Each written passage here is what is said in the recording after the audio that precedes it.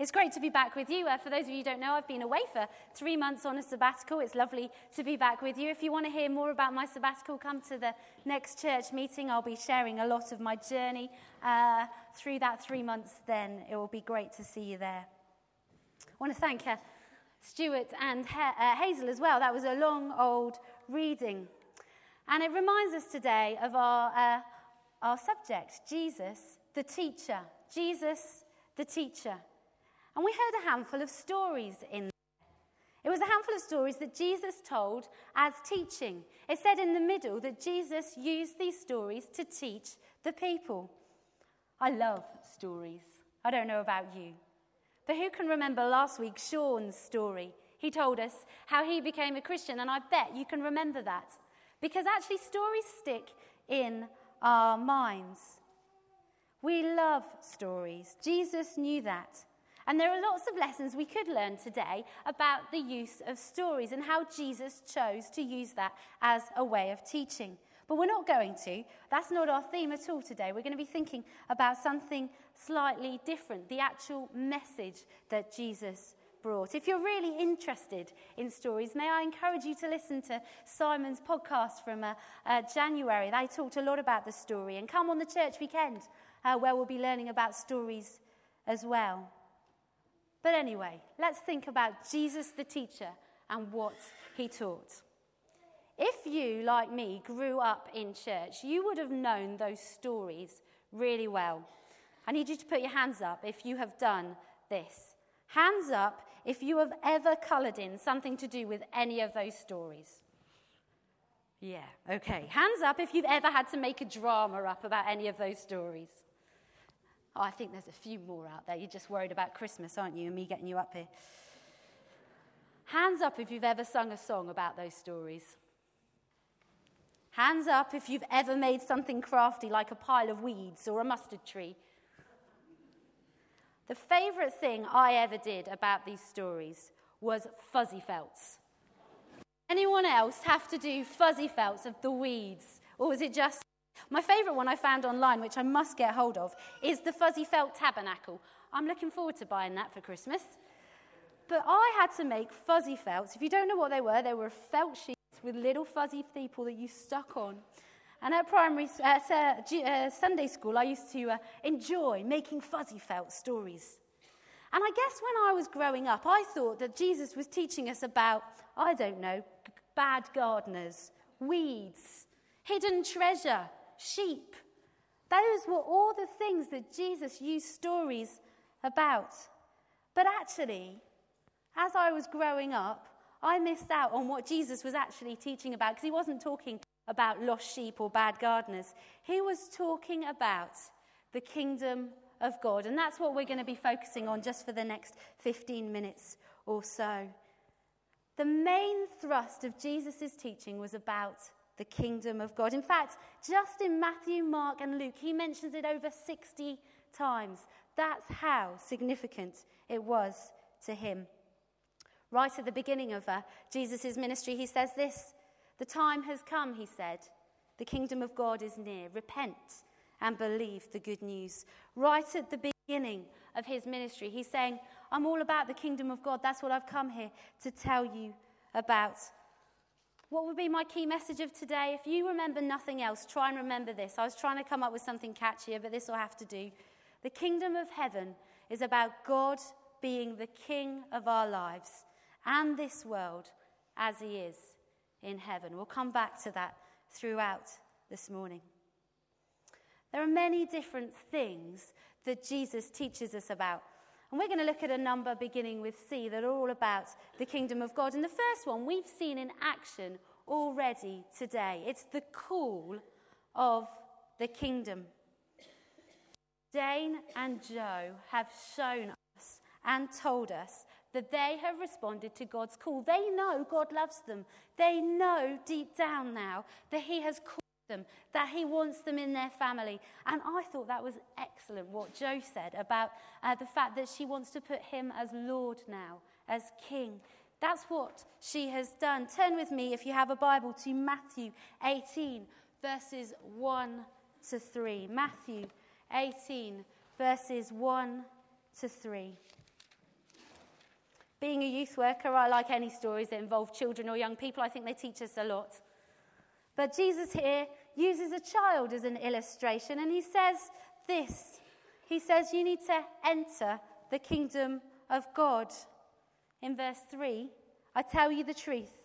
Unless you change and become like this little child, you will never enter the kingdom of heaven. Wow. Jesus' teaching says you need to enter the kingdom of God. How do you do that? You accept and you believe in him. You believe that he loves you. You believe that he accepts you as part of his family. Becoming a Christian is putting your trust in God and living for him, with him at the center by his kingdom values and for his glory. Jesus says, enter the kingdom of God. But more than that, he goes on and says, receive the kingdom of God.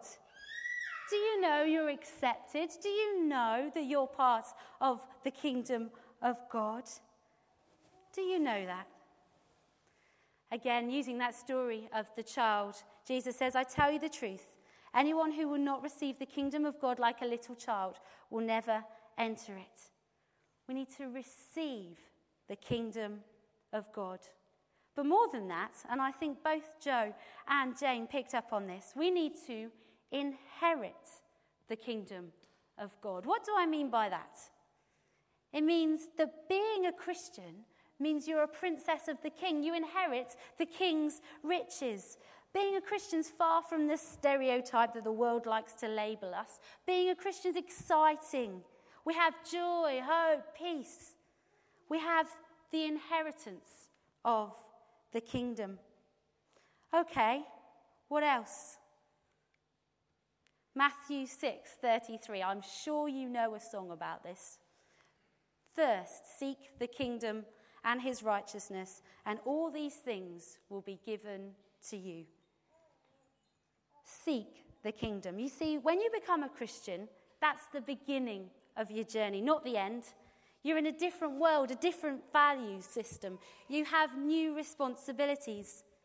Hold on to this. We're going to come back to it later. And then the final thing that Jesus often refers to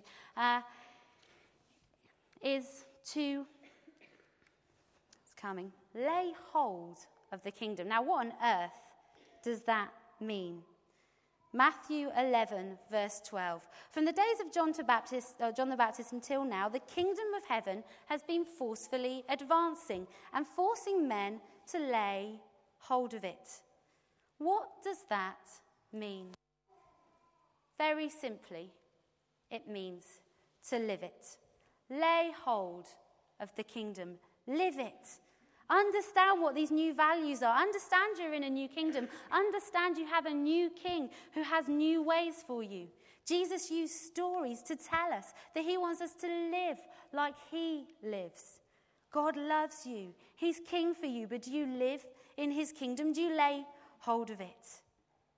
I think we've seen today the powerful, powerful way God changes lives. And both Joe and Jane today have said, I've got a new king. I'm living in a new kingdom. I'm living only for God. I'm living only for God. The second thing, though, is about a challenge of the kingdom. You see, you've become a Christian, but actually with that comes some inheritance, but also a challenge. It's the age-old question, how on earth am I supposed to live my life in the kingdom of God? We read in the Lord's Prayer, one that we probably, again, recited and did dramas about and fuzzy felts about as kids, that your kingdom come, your will be done on earth as it is in heaven. Turn back with me to Matthew 13, the reading that we just had. It's on page 980, I believe. Yeah. You see, today's key message is all about the kingdom of God, putting God as our king in this world as it is in heaven. Let's think about the areas of life that Jesus refers to here in the small section of teaching. You see, he's saying that actually I need to be the king of everything. with the person next to you, just for a minute, look at the passages that are there and think, what areas of life is Jesus talking about? What areas of life is Jesus talking about? Go, you've got about 2 minutes.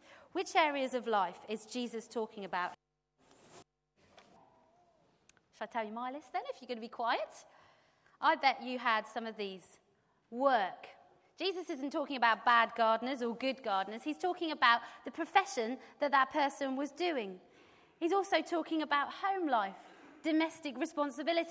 Who would have thought that Jesus would talk about washing up, hoovering? He's talking about our home life, our relationships, our marriages, our relationships with kids. He's talking about our domestic responsibilities, the washing up, the ironing. Jesus is also talking about our spiritual journey. We're all on a journey through life, and Jesus is talking here about our spiritual journey, but he's also talking about our money and our possessions. In other places, Jesus talks about the kingdom of God being about children and parents, responsibilities to other people and other workers, prayer, our neighbours. I could go on, but you get the gist. Jesus is talking about our whole life being in the kingdom of God. Jesus is teaching us that everything we do should be under God's rule. And that doesn't mean living differently here in church and then completely differently on a Monday morning. I've got just a short DVD that I'd just like us to watch together. You might have seen this before. Bear with me, I'm hoping it's going to work.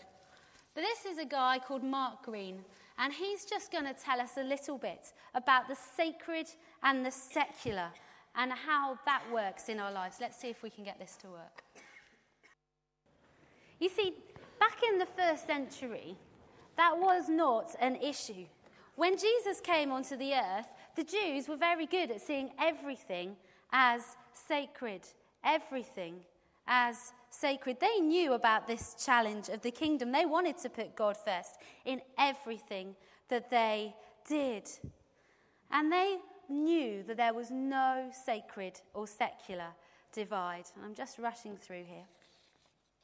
If you want some more stuff on how the different Jewish guys saw the kingdom of God, I would love to share it with you about the Zealots and the Essenes. But let's think a little bit about the next bit that Jesus talked to us about. He talked about the fact that there would be a clash of the kingdoms. You see, the world back there had no idea of this sacred or secular. They wanted to put God first in everything. But actually, the message that Jesus came about the kingdom of God blew them away considerably. And in fact, so much that he ended up dying on a cross. You see, the earthly kingdoms were threatened by what Jesus was saying, that the kingdom of God was here. The religious leaders weren't happy at all about it because it was a clash of the physical kingdom. At that time, the Romans ruled, and they wanted to continue ruling. And different Jewish groups have sided with them or compromised their own belief. And Jesus came in and said, the only ruler is God. He created everything. He made this for you. He created everything.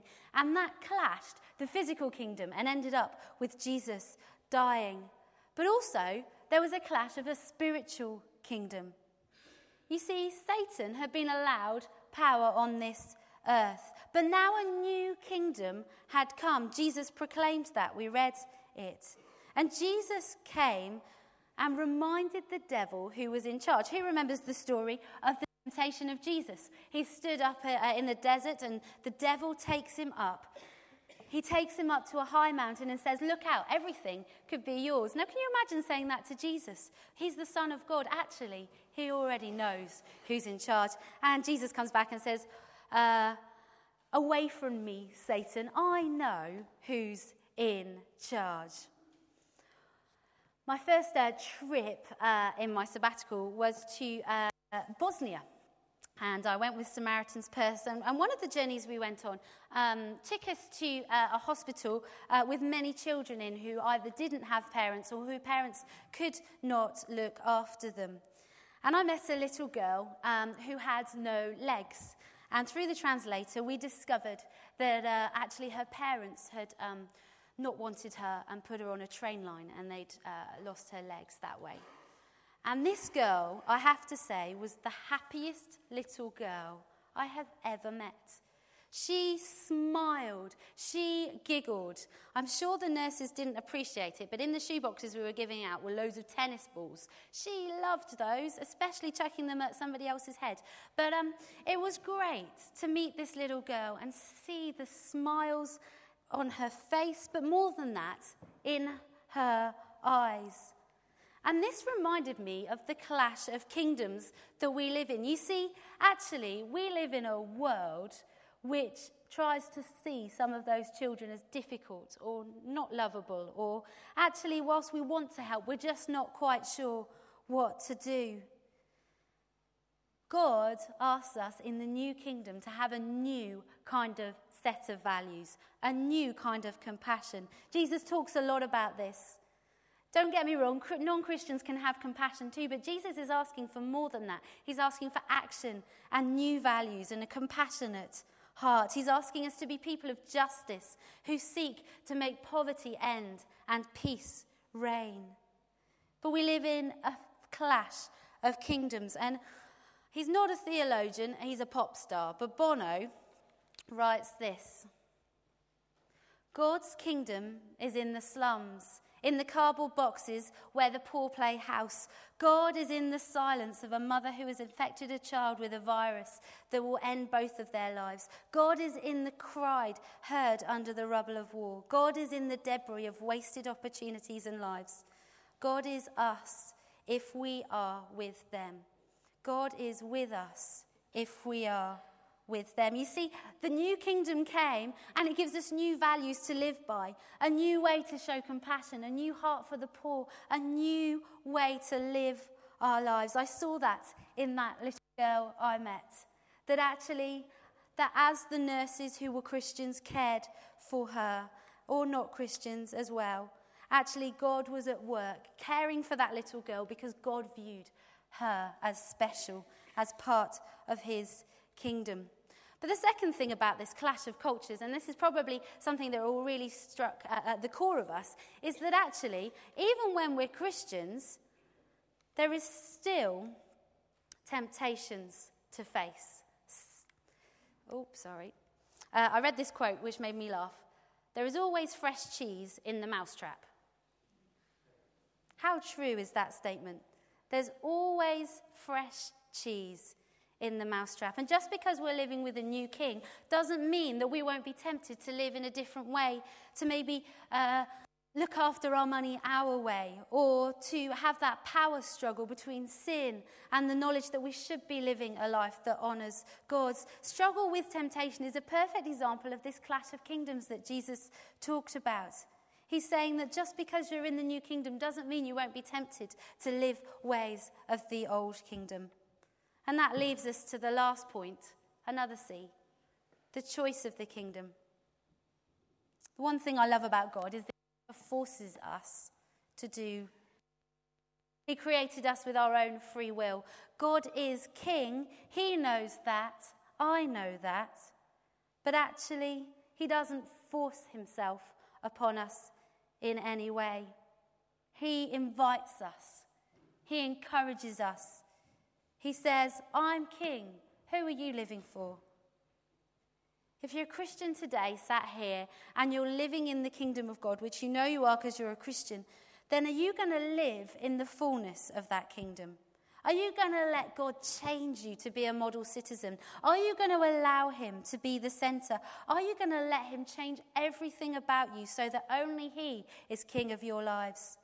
Do you know what? If you do that, he'll change the view you have of yourself, of your family, the poor, the struggling, your shopping habits, the way you spend your money. And I guess the question right at the end is, which king are you living for? Which king are you living for? Jesus knew how important it was. That's why he taught about it so much. But he's saying, actually live for me, and then you'll be living the way you're created to be. And the kingdom has come. And one day, every knee will bow before that king. That's what it says throughout the Bible. But actually choose to do it now, and you'll see living life to the full in an incredible way. Choose to live for the King now, and actually your life will be healed, and your life will be on a journey with God, which is incredible. Let's stand together, and we're going to sing a song which reminds us of God's kingdom. And maybe we want to just use this as a prayer. Father of creation, unfold your sovereign plan. Raise up a generation, that's me and you, who will march only to God through this land.